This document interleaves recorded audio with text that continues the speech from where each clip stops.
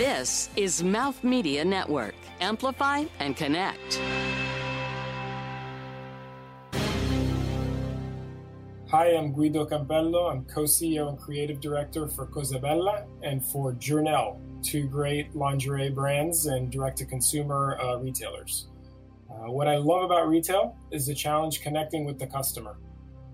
How does a family-owned retail apparel business survive challenge after challenge after challenge, from 9/11 to a hurricane to a pandemic?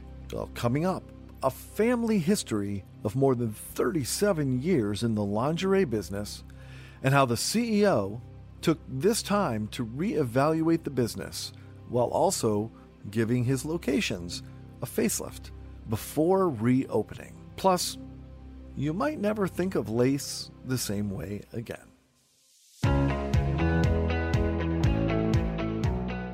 From New York City, you're listening to Retail is Your Business, covering the intersection of innovation and business in the retail industry.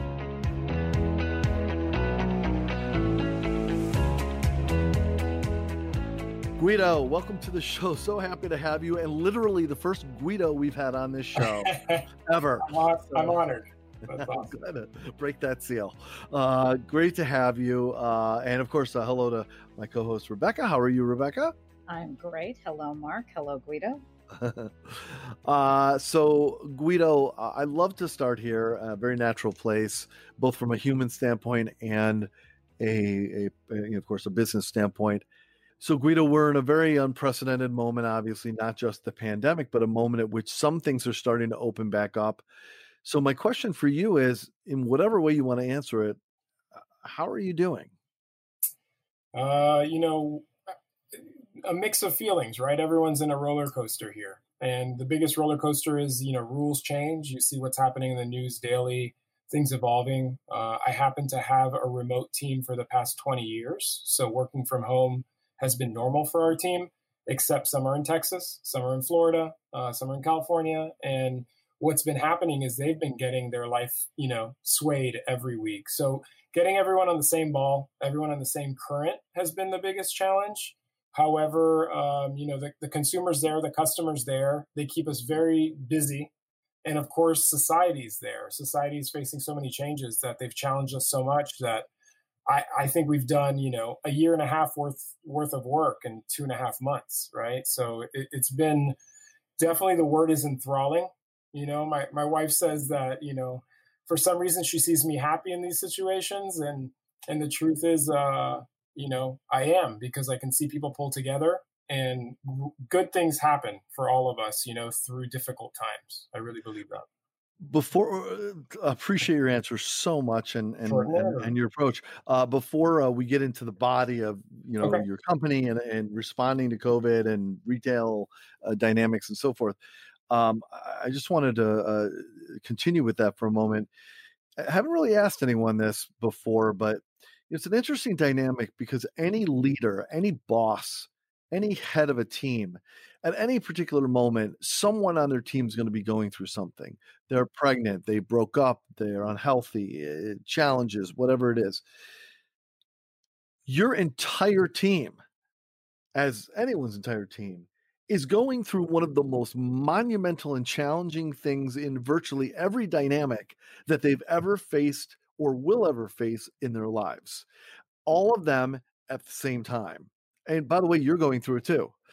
How have you thought about in any way or processed what that means for you as the person that not only they may look to, but in some capacity, but you're also responsible to some degree for their livelihood, and you have to somehow summon your strength and lead them and be a confidant for them and inspire them, and et cetera, et cetera. Can you speak to that at all? Have you thought? Yeah, if you want to, look, I rarely get overcome with emotion, but just you insinuating that gives me, a little bit of an urge to tear up in terms of the fact that it's exhausting, right? Yeah.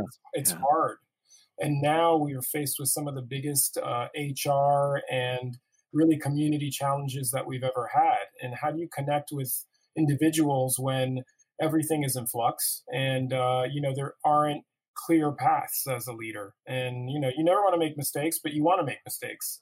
But there's some mistakes that just entangle an entire company and really put a lot of people whose jobs are counting on you at risk. So you've got this tightrope now. And I would say that, we've been so lucky to have so many, a diversity of people that we've gotten to work with and that I've gotten to work with through, I think, my career. And so many people who have gone through life changes along with me. In fact, one of Cosabella's oldest employees last Friday did 30 years, and she started when she was 19. And I was probably 7 years old, and I was in the office all the time. And I remember her first week starting, and, she taught me life things along the way that were good and bad. And to have that connection allows you to confront other people that are just coming in. In fact, we're hiring someone in the next couple of weeks that's coming right out of college. And so it's like we get to see this full cycle of individuals, and obviously, across about 4 generations, right? And you got to be able to react and be quick. One other thing that's really interesting is, my parents are immigrants. They came to the U.S. On work visas, got green cards, just became Americans in time for the last election.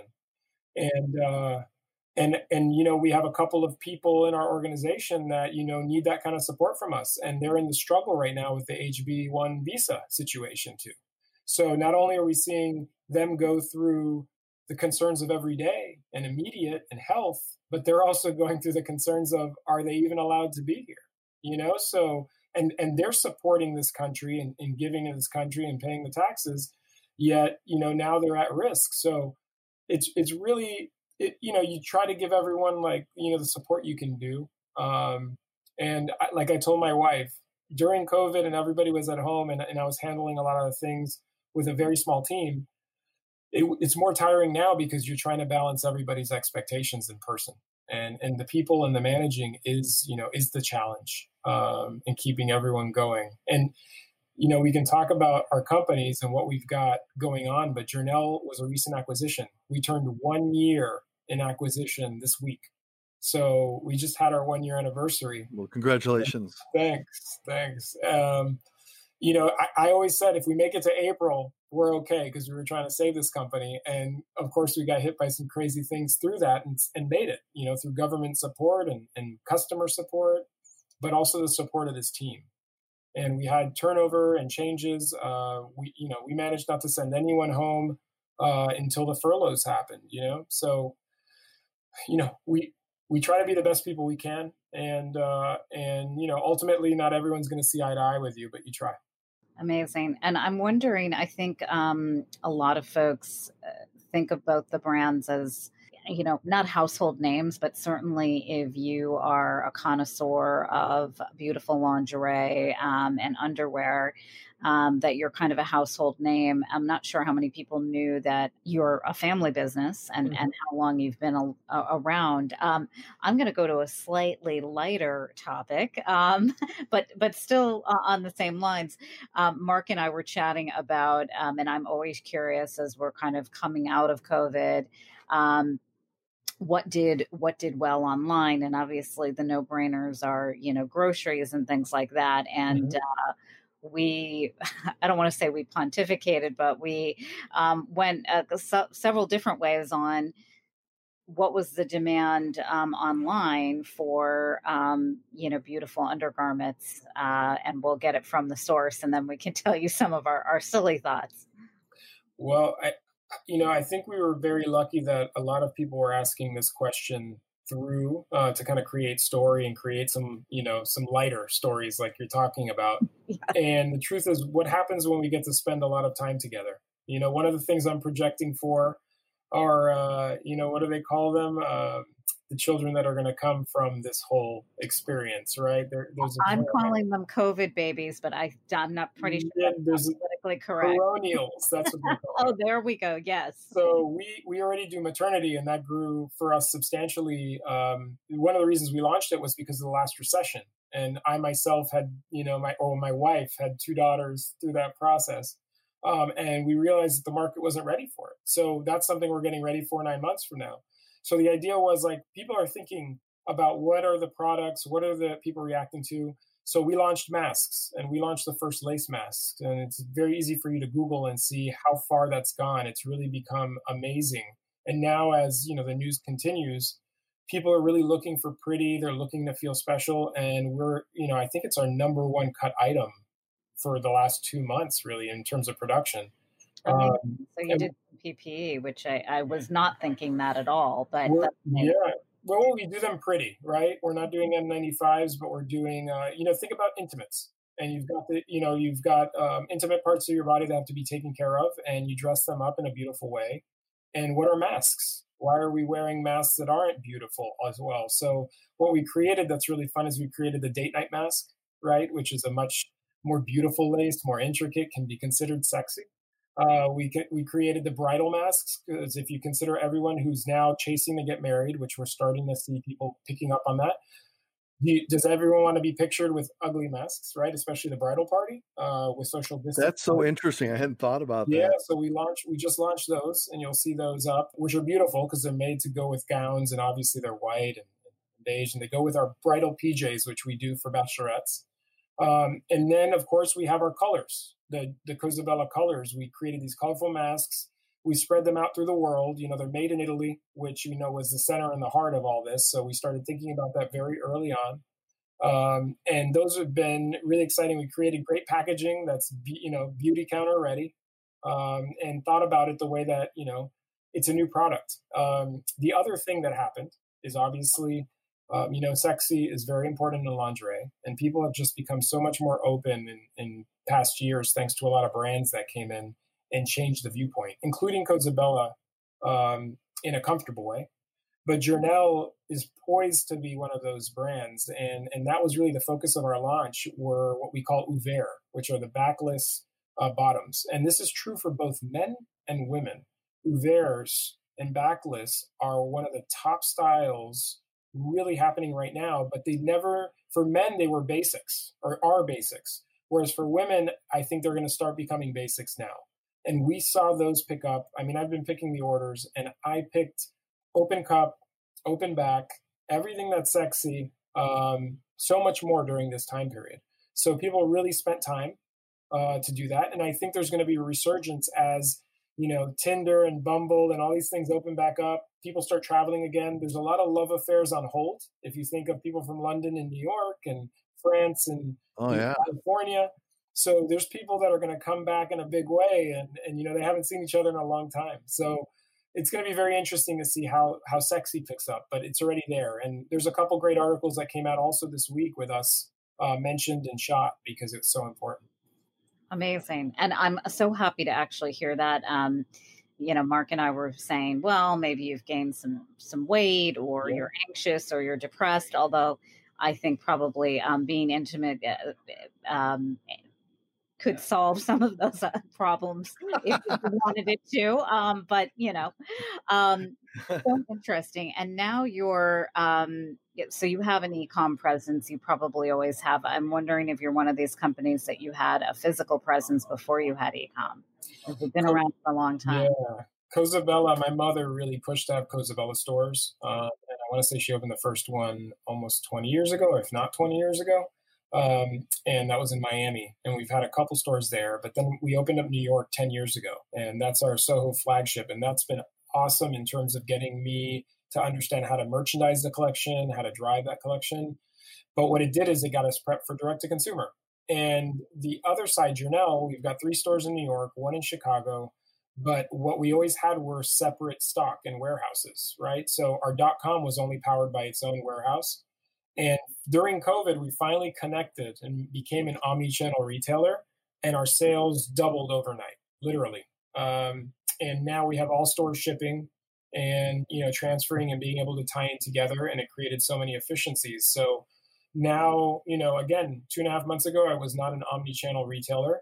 Now both Cosabella and Journelle are omni-channel retailers. I was Uber delivering through COVID, so we do deliver. And we also do curbside pickup, which we never did, So all of a sudden, we like that challenge to serving the customers. Like now we do it in every way possible. And then we have our wholesale business, right? So the retail has been so important for shaping myself and shaping our collections. I do really believe the same as you, that there'll be a lot of blessings, as hard as retail and physical retail can be. There'll be a lot of lessons that come out of COVID. And I'm loving hearing that, by the way, that you kind of, since March, really just got yourself, the companies right up to par to kind of probably where you felt they should be. So that is super exciting. So I live downtown. I'm picturing your store over on Lafayette. I don't know if that's where you are right now, but as we head into post-COVID and you're opening the doors, this is kind of another, Mark opened up with this, but how are you feeling about that? Because I think, again, the world has changed quite a bit, and I am a gold medal shopper and have already been into some stores, but how are customers coming in first? How are they allowed to come in? Yeah. So as we speak, I can hear them behind us, and they're not shy to get in the dressing room. Those that come in want to convert, and they're coming in with a mission. Okay. A lot of people were knocking on the doors while we were closed. And, I want to thank you for being out there and supporting the stores and supporting the shops, because a lot of people have put their life savings on the line to be able to accomplish these things. And the best thing that I see coming out of COVID is the community build. I was here for September 11th. I was here for the recession, here after Sandy. And, when New York comes together, it's the most exciting and enthralling thing too, right? And that has to do with how customers relate. And people come into the store, and I heard it 3 times today. Oh my God, I haven't been here in so long. People who hadn't been in the store in 2 years, 3 years. And now they're looking to reconnect. That's really exciting. So I'm very optimistic, like you are, that out of ashes come flowers, right? So. Yeah, absolutely. On a much more tactical side, so I imagine masks, hand sanitizer. Mm-hmm. When folks try things on, after they do, it goes back into inventory for so many hours. Are you putting all those into play? Sure. And anything specific or different that you're doing?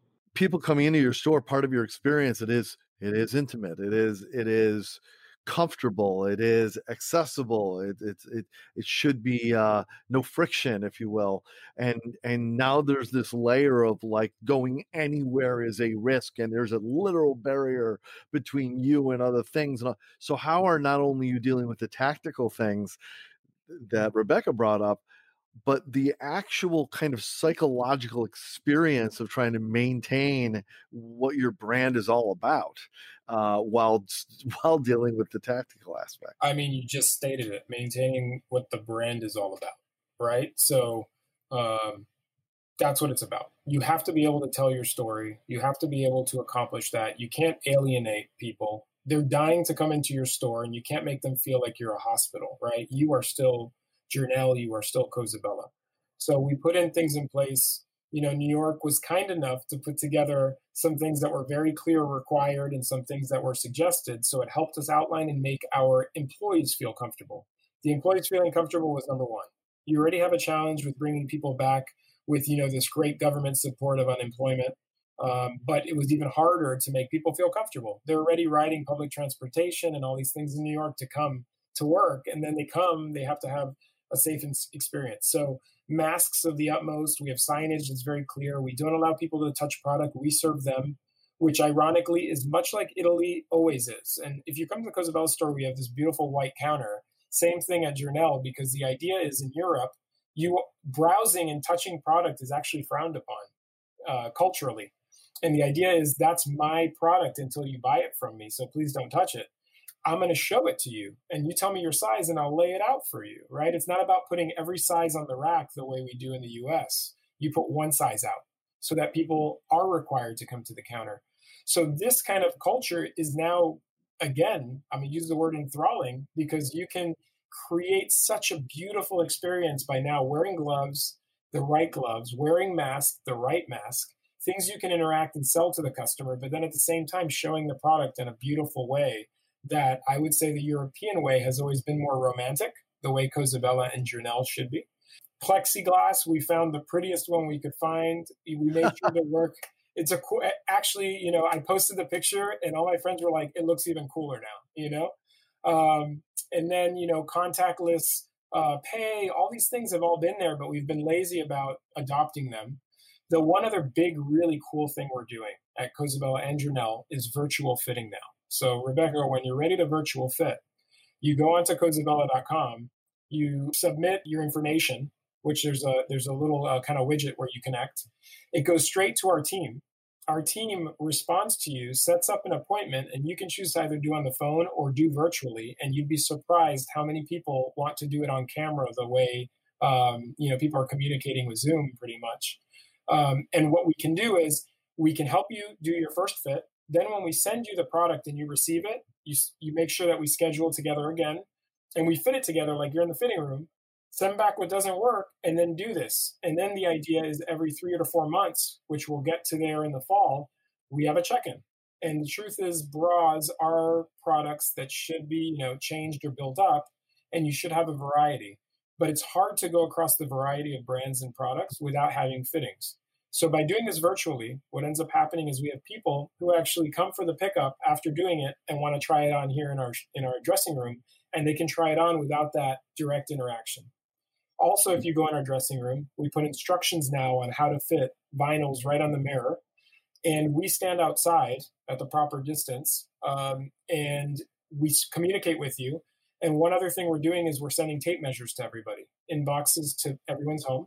So they get little Cozabella Journelle tape measures. And also when they leave the store, because that way they always have their tape measure. It's their tool, and they can always use it, to measure up every 6 months. So again, none of this was in place in February, March. And now we are giving a customer service that we never gave before. Amazing. And by the way, that is some clienteling at its best. And I guess I probably should go bra shopping more often. I forgot about the measuring, and you really have to be in someone's presence to measure them. You can't do it, lasso them with it and then, get it on. So that is fantastic. And, I think some of these are amazing changes.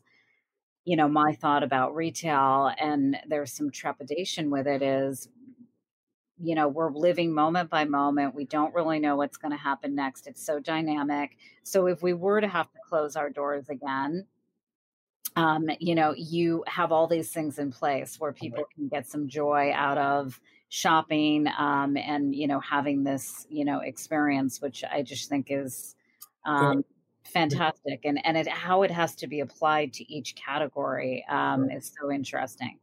I think the cross training too. You have a team now that if they have to work from home, you have things for them to do, right? So now they've built a clientele. They know these programs. The way we handle returns, for example, our return rate has dropped, I think, to half of what it was in February and March, because simply what we started doing, because we had the time, is our great sales team, who never handled the returns because our warehouse team did, now call the customer and say, wait a second, are you returning because you really don't like it, or it just didn't fit? And all those details, some brands have been really good at doing that, but I think a lot of sites and direct-to-consumer brands need to step up there.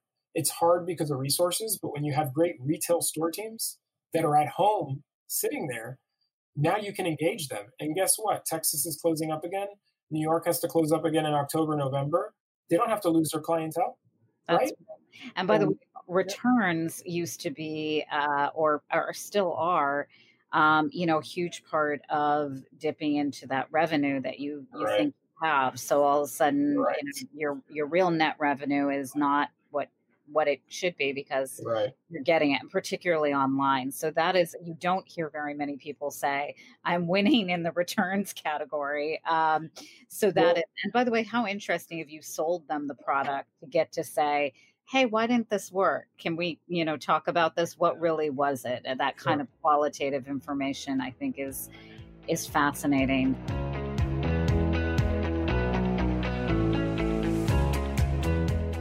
Now here comes a twist. I'm going to share serious tips, challenges, and solutions. I'm 36 years old. I founded 21 companies. I'm an Inc. 500 awardee. It's one word. Entrepreneur. guaranteed to get to the f***ing point. It happened to me not once, not twice, 3 times. This is going to happen. Write it down. With Eli Ostriker. Right now, let me focus on my logo. Focus on the website. You f***ing out of your mind? Are you crazy? This is Naked Entrepreneur. Listen, it's a podcast. Rated R.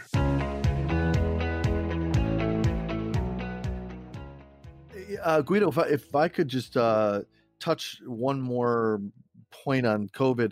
We're talking about reopening. How COVID caught us so much by surprise. Nobody had weeks or months to think about and strategize and put infrastructure in place or train or whatever to be prepared. Listen, we may have to close our doors again for our physical space in 2 months. So here's how we're going to start to train people to be ready to use our e-commerce, or here's how we're going to be prepared to transition from physical to e-commerce, or keep our clientele interested, or whatever it is. So how have you been thinking about, look, the truth is, like you said, maybe we have to close again for a while. If that happens, I ain't going to be taken by surprise. We're going to be ready. What can you, other than the, touchless pay or the returns that you were talking about, are there other ways that you've strategized being ready for that as much as anyone can? It's adapt or fail, right? Sink or swim. And I think I've always taken that. I grew up in Miami, where hurricanes come in and can totally throw you off for, a good week in preparation. And then the hurricane could throw you off for 3 weeks after that. So I think the way my family always prepared for that, we were just so fast. And the idea is you have to be fast. You have to be, you have to keep your feet moving. You have to stay optimistic, which is very hard. One of the blessings that we had in our family is in February, we cut cable. We actually said, you know what, we don't even spend that much time watching TV, but the only thing we watch is the news. And we cut it in February. And we were thankfully not watching, CNN and all these things. We got our information from the right sources, but we weren't thrown that way. So keeping your mind positive. Some people meditate. Some people, try to work out at home. Honestly, I work. Work is my meditation and being able to execute on tasks. So being able to do that and focus on that, I think was one of the things that allowed us to then better prepare and better react. Just not quitting, right? But, I think we all also underestimate the human spirit. And when we think about this being an issue, I mean, I talked to some of my friends who I don't understand what happened in Syria and Aleppo, but those were names and words that were going. We don't talk about what's happened across Africa, where people are displaced every single day. And this is an issue, right? So keeping things in perspective from even a global standpoint, like humans are strong, right? Communities are strong, and individuals can be strong through much bigger adversity. My grandmother, who's 99, turned 99 during COVID all by herself. We were all supposed to be there. She's been isolated. She's depressed. But you know what? She made it through the war. And she's the last of 13 children to survive up to now. And, she's lived through these things. And she says, the only thing that's tough about this is I'm sad, right? So how do you get past that? How do you get through that? So if you can stay happy, if you can stay positive, I feel like you can find that energy and drive that. There's bigger things out there, and I think there's beautiful things like what's happening with Black Lives Matter in the right way, which are conversations because, Mark, what you're doing by having these conversations digitally and allowing people, to tie in and listen, we've done that more than ever. I mean, how good have we been at listening? And, the last 2.5 months have been the best. Ain't that the truth? Speaking of that, part of that is relationships too, and community. And one of the things I know you've done, I'd love for you to talk about it, is partnerships and building community, even with restaurants that are next door to your retail locations, to increase foot traffic and so forth, which obviously is a little challenging considering the health of restaurants, businesses. Can you talk about how you've thought about that, how that's come about, what's happening with it? Soho is our home. And where the Cosabella store is, right across the street, is where I had my first date with my wife. And my wife opened up String Street Dermatology right around the corner before I did. My brother-in-law opened up his production company, which now is an amazing company, right there. And, when Cosabella fell on that street was pure coincidence. And so for us, this neighborhood means so much. We've seen it go through so much in 10 years. And I think, the thing we learned was that there's a lot of entrepreneurs there. And while it tends to be a demographic in terms of the people who live there that, seem to be or considered privileged or, just a little out of touch, the people who are running the stores aren't, right? There's a lot of entrepreneurs, especially the restaurateurs, a lot of young guys. These are some of their first ventures. But on our street, we happen to have some great cafe and restaurateurs. We were all standing there about 4 weeks ago on the street, and they had their hands in their head, right? Because they have all these employees that they live paycheck to paycheck, right? And how do I support them? How do I do this? And everyone has the option of getting out of their lease right now, right? So do you go and pull the plug? I'll tell you, when COVID happened on March 22nd, I think we closed as a city. On March 20th, I spoke to bankruptcy lawyers just in case, because I said, maybe I need to act quickly. What are my options? And, as dark as that was, I remember telling my wife, and she had a reaction, but all these restaurateurs had to face that. So case in point, I have square footage. I have some of the biggest square footage on our block. And I said, come out here, start putting your tables out there, make it part of your restaurant, like get it going. And if you come down to Spring and Lafayette, and I'll plug it, we've got amazing restaurants, all, uninterrupted, a great experience. I'm from Miami. I grew up, living on Ocean Drive, and that's really the experience I love. So we're going to be bringing music. We're going to have the annoying guy giving flowers out and making sure that people have to pay that for their loved ones. We're going to start doing all these little things in the upcoming months to make it fun. And, hopefully we don't break any rules along the way. I think they're lifting a lot of those. I'm seeing a lot of community out there as well. Not to say that retailers were a bombastic bunch, but it's nice to see. I was saying general contractors must be getting a boost in business because people are creating these cool outdoor kind of things to make sure you're on the sidewalk, but maybe a little off. So it's so nice that you're sharing your space, because that is really crucial. And it's funny, I would not necessarily think that of Soho so much as a neighborhood, but I'm curious on your thoughts about, retail, because some of the big brands, the legacy brands, haven't opened up on Broadway. You're over on Lafayette, and, you're opening on, community as retail, and where people will be shopping as they enter out, because I do think there's something emotional attached to shopping, because we haven't been able to do it. Well, you're a shopper who's already been out there, right? So what's the thing that surprised you the most in like that first day you went out? What surprised you with these stores? A lot of things. One, the employee, and there was only one in the store I went into, just that they've really put everything into place. So she had her mask on. She didn't have gloves. She did leave me with some hand sanitizer.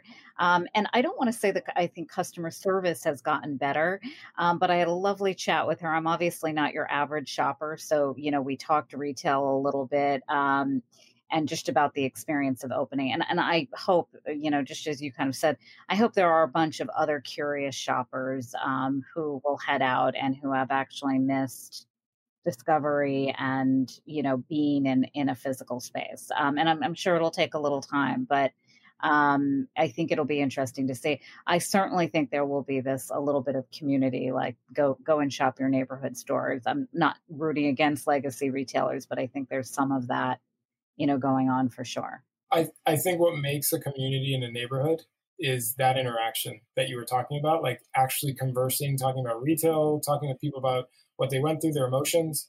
That's when you have that neighborhood shop, that specialty retailer, that small boutique. That's why you go to those places. And what we didn't realize, or we didn't take the time, even inside stores, was to build those relationships anymore, right? It became very like transactional. And that's when you lose the neighborhood. And I think right now, that kind of cross support where New York does this in cycles, you get those neighborhoods back. So I feel like it's 10 years ago when I met my wife. 10 years ago when she opened up her office, 10 years ago when we opened up our store. Then we lost it for 5 years. I even grew tired of Soho. And now I'm feeling Soho's back, because of that. So it's you coming in and talking with us, right? And helping us humanize the experience to a customer and vice versa, right? I think that's it.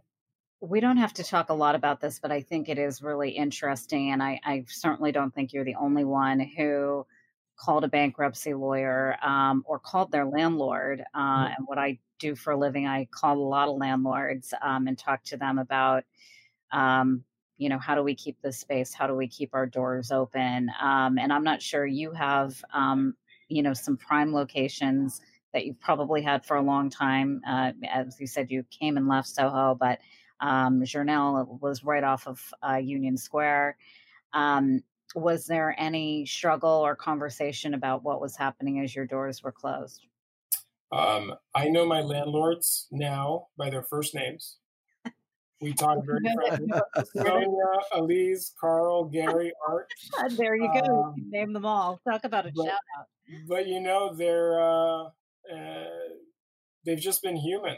And I think we all know what's coming to New York, and we know it's going to be a challenge. And I mean, I saw stores that hadn't been open since COVID started that already had the for lease sign put up inside because obviously they had already checked out, but all the product was still in there because they couldn't come take it out yet.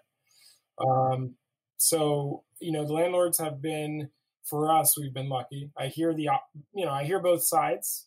But all in all, again, it goes back to being human. And I think a lot of people are like, look, I get it right now. How can we find the solution where when you do get things back up and running, we get our fair share? But I think the word fair comes back, right? The word fair is what needs to happen. And when we've been lucky, we have some awesome, awesome people that have worked with us. So. Yeah, I think, again, there are a lot of good things that are coming out of COVID. And one is that, and I don't want to say it's evening of the playing field, because certainly if you're a landlord and you have a lender or you have a mortgage to pay and you're a retailer who rents from them, you should be paying them too. But it really had everybody almost in the same boat and with not a lot of answers. So I'm happy to hear that your landlord-tenant relationships are happy and healthy and on a first-name basis. Yeah. No, that's all. All right. Coming up, we're going to get away a little bit from COVID, get a little away from retail and rent. And we're going to talk about Guido on a personal basis right after that.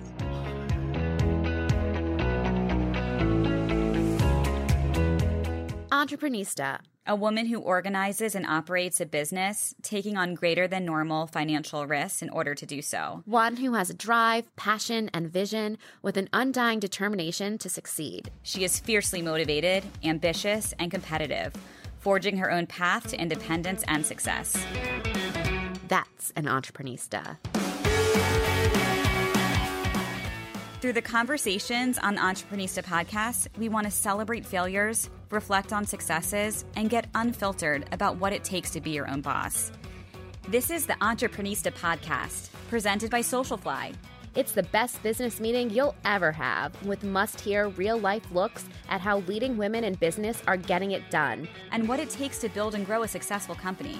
It's beyond the gram, with no filters, no limits, and plenty of surprises. Check out all our latest episodes at entreprenistapodcast.com.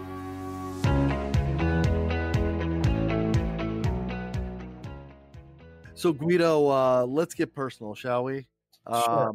I'm gonna just like run through the gate here and say the very obvious, and that is boxers or briefs. So my wife loves briefs.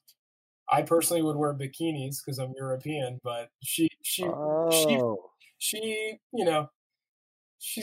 ready yet. We're getting there. We're starting to work it out. I see.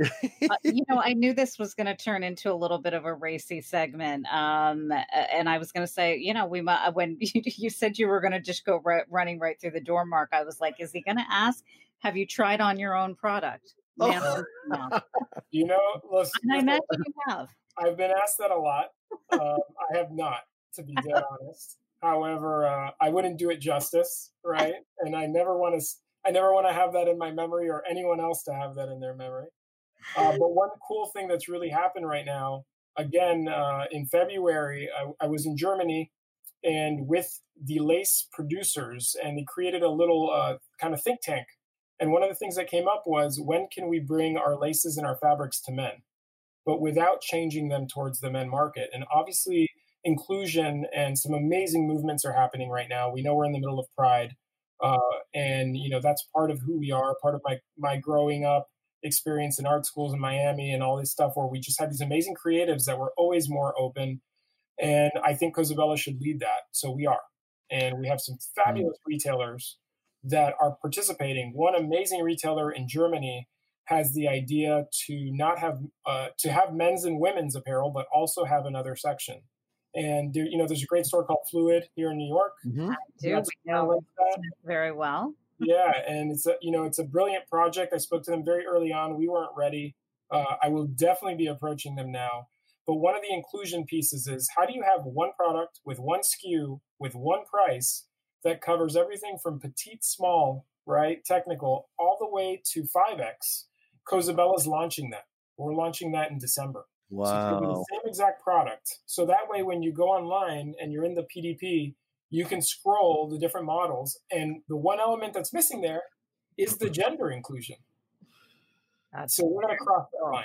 We're going to go for it. And it's going to be a step that I think can create some stigma. But, one person I think about a lot is Dwayne Wade, in terms of the fact that I'm from Miami. I got to meet him once very early on, but the way he's evolved and the way he's changed the perception of even the way one will dress with lace.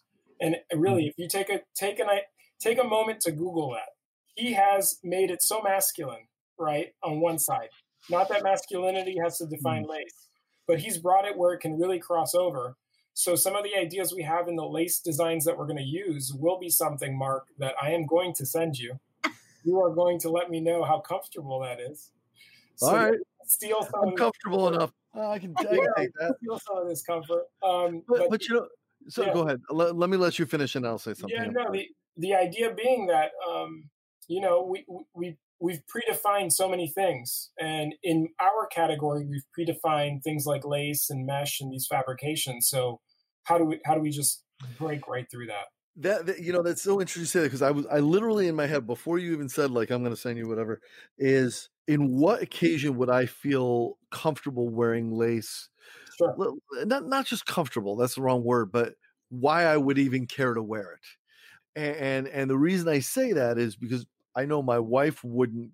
I don't think it matters to her, and we're a unique couple or whatever. We're individuals, I mean. And then if I'm doing it for me, it isn't something that I have ever thought about or I would gravitate to. So I was instantly just rapid thoughts trying to think, what would be an instance where something would be constructed that it would fit into who I am? And the first thing I thought about, and I don't mean this as an idea or suggestion, I'm just communicating with you. I'll take it as such. Well, but like, what if my regular briefs had like a small lace stripe down the side, like a racing stripe, but it was lace, but it wasn't like girly bridal lace. It was like cool masculine design lace, like whatever that means. And then I would go, well, then it's not lace, but I guess it's lace technically. But what that all that led to me is the possibilities are endless. It's like redefine lace. Right. In a way, and then it becomes not about wearing what I always think about women wearing, but just using a type of approach to fabric or material that I just ordinarily isn't included in my, because I don't know that since like the late 1800s, men typically would wear velour as a normal, regular thing. But heck, if I had briefs that had a velour stripe on it and a velour waistband and they were beautifully made, I might go, wow, those are really Hugh Hefner ornate, cool, manly, where's my pipe kind of. Why? But how many years ago would have I thought of that as a quote female fabric? So I totally see with the right design approach, this could be something that anyone could see for themselves. I mean, I was going to ask you 20 questions, and you kind of answered every single one of them. So we go through the same thought process, and you will be a tester. So let's get ready for that, Mark. But the idea is that I don't have all the answers, right? And there's so many cool ideas out there, and people will come for their own interest. One of the first collaborations that I almost executed and I didn't was on chafing, and was solving chafing. Oh, interesting.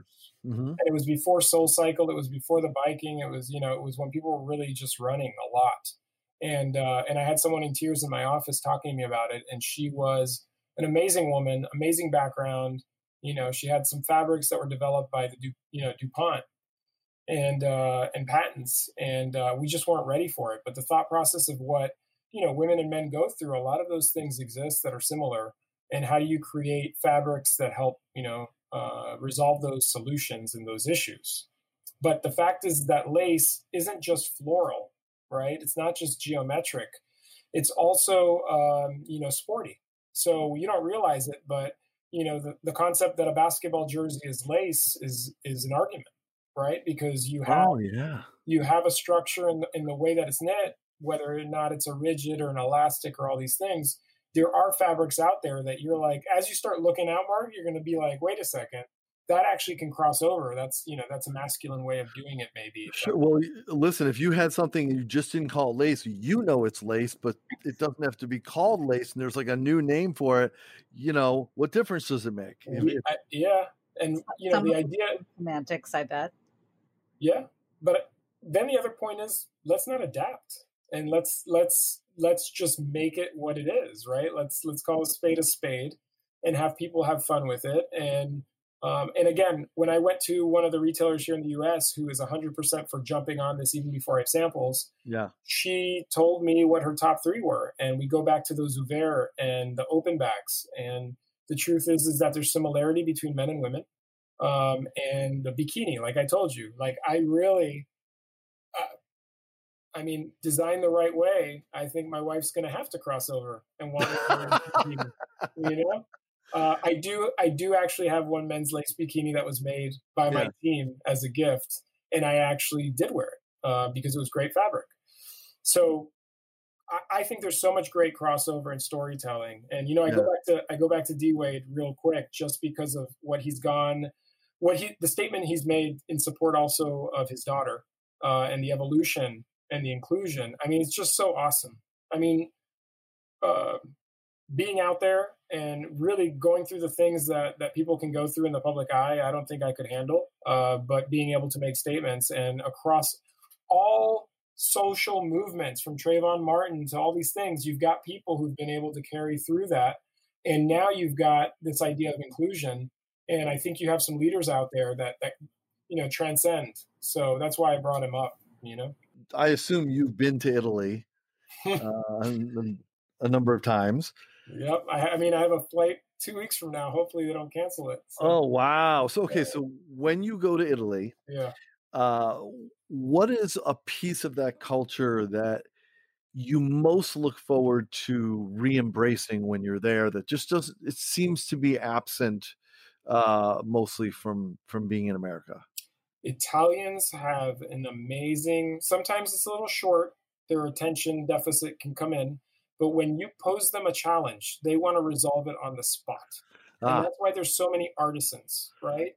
So when I show up with an idea like men's underwear, they want to be the first. Italians want to be like Columbus and be the first to show up somewhere. They want to be in the history books like Vespucci, like, you name it. They want to be known for something. So they all want to be first. And my father was the first at so many things. My mother was the first at so many things. Our team, I have an amazing production manager who just is the first. And so when you get off that plane and I go straight to a lab and I throw them a challenge, by dinner time, I already have work done.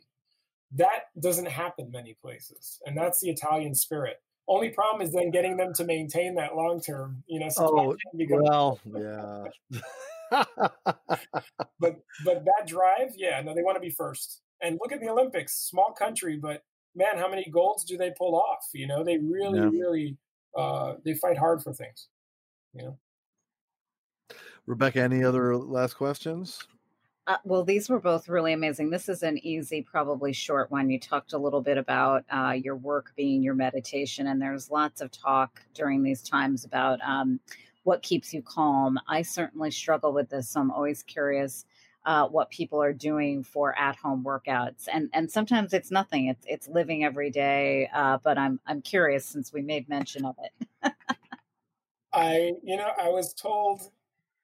I think we move around a lot, my wife and I, but I was told by my daughter last night, sitting and having a late night conversation. She's 8 years old, that I'm lazy. And I think I know the reason she said that is because when I do get home, like, I just want to sit there, right? I just want to sit for a second. I love taking my long espresso and sitting in this one chair and looking at our trees, because we're like, man, we invested a lot to own these trees. And when you live in the city, like, that's a brief moment. So we try to put it in there. My wife is very big on exercising, and she's really tried to push to get me going. And, yoga and these kind of things are things that are always going to be a challenge for me. So sitting for a second, that's a great exercise for me mentally, so. Great. Well, think how great that will feel in briefs. Yes. Sorry. I couldn't help myself. Yeah. All right. Guido, how can people connect with perhaps you directly? Yeah. Or obviously your businesses? I have a great team at both Cozabella and Journelle, and at Shop Journelle, at Shop Cozabella are great ways. DMing is very important to us. So we find that the most, efficient way and consistent way. Emailing, listen, my wife can tell you, or my team can tell you how tough that is. It's hard to keep up. But, my team is also very, very communicative with me. So being able to tie in and speak or advice, all that good stuff, I love to get it through that way, so that our team's tied in, because it's great for our team to also interact, and they have a lot of input to give. All right, Guido Campello. There you go. I'm not making fun. I'm Italian. I'm just not from. Thank you so much for joining us. So appreciate not just the chance to spend some time with you, but your insights and your attitude, and the way that you've taken on the challenges and survived them, from 9/11 to recession to hurricane to COVID to whatever may be next. Something tells me you're in position to take them on better than anybody with that Italian spirit. You just do it, right? So, Absolutely. Thank you very much. Continue good luck. Yeah. Thank you so much. We say forza, and it means so much. It really means strength, but it also is about giving strength to each other. So I love that. Yes. Thank you.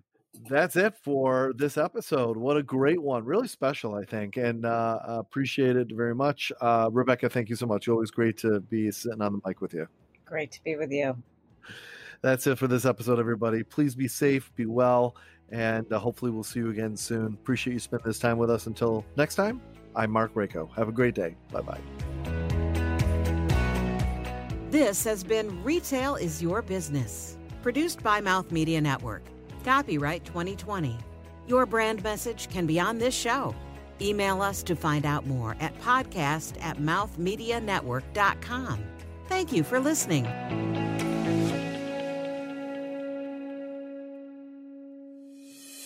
This is Mouth Media Network. Amplify and connect.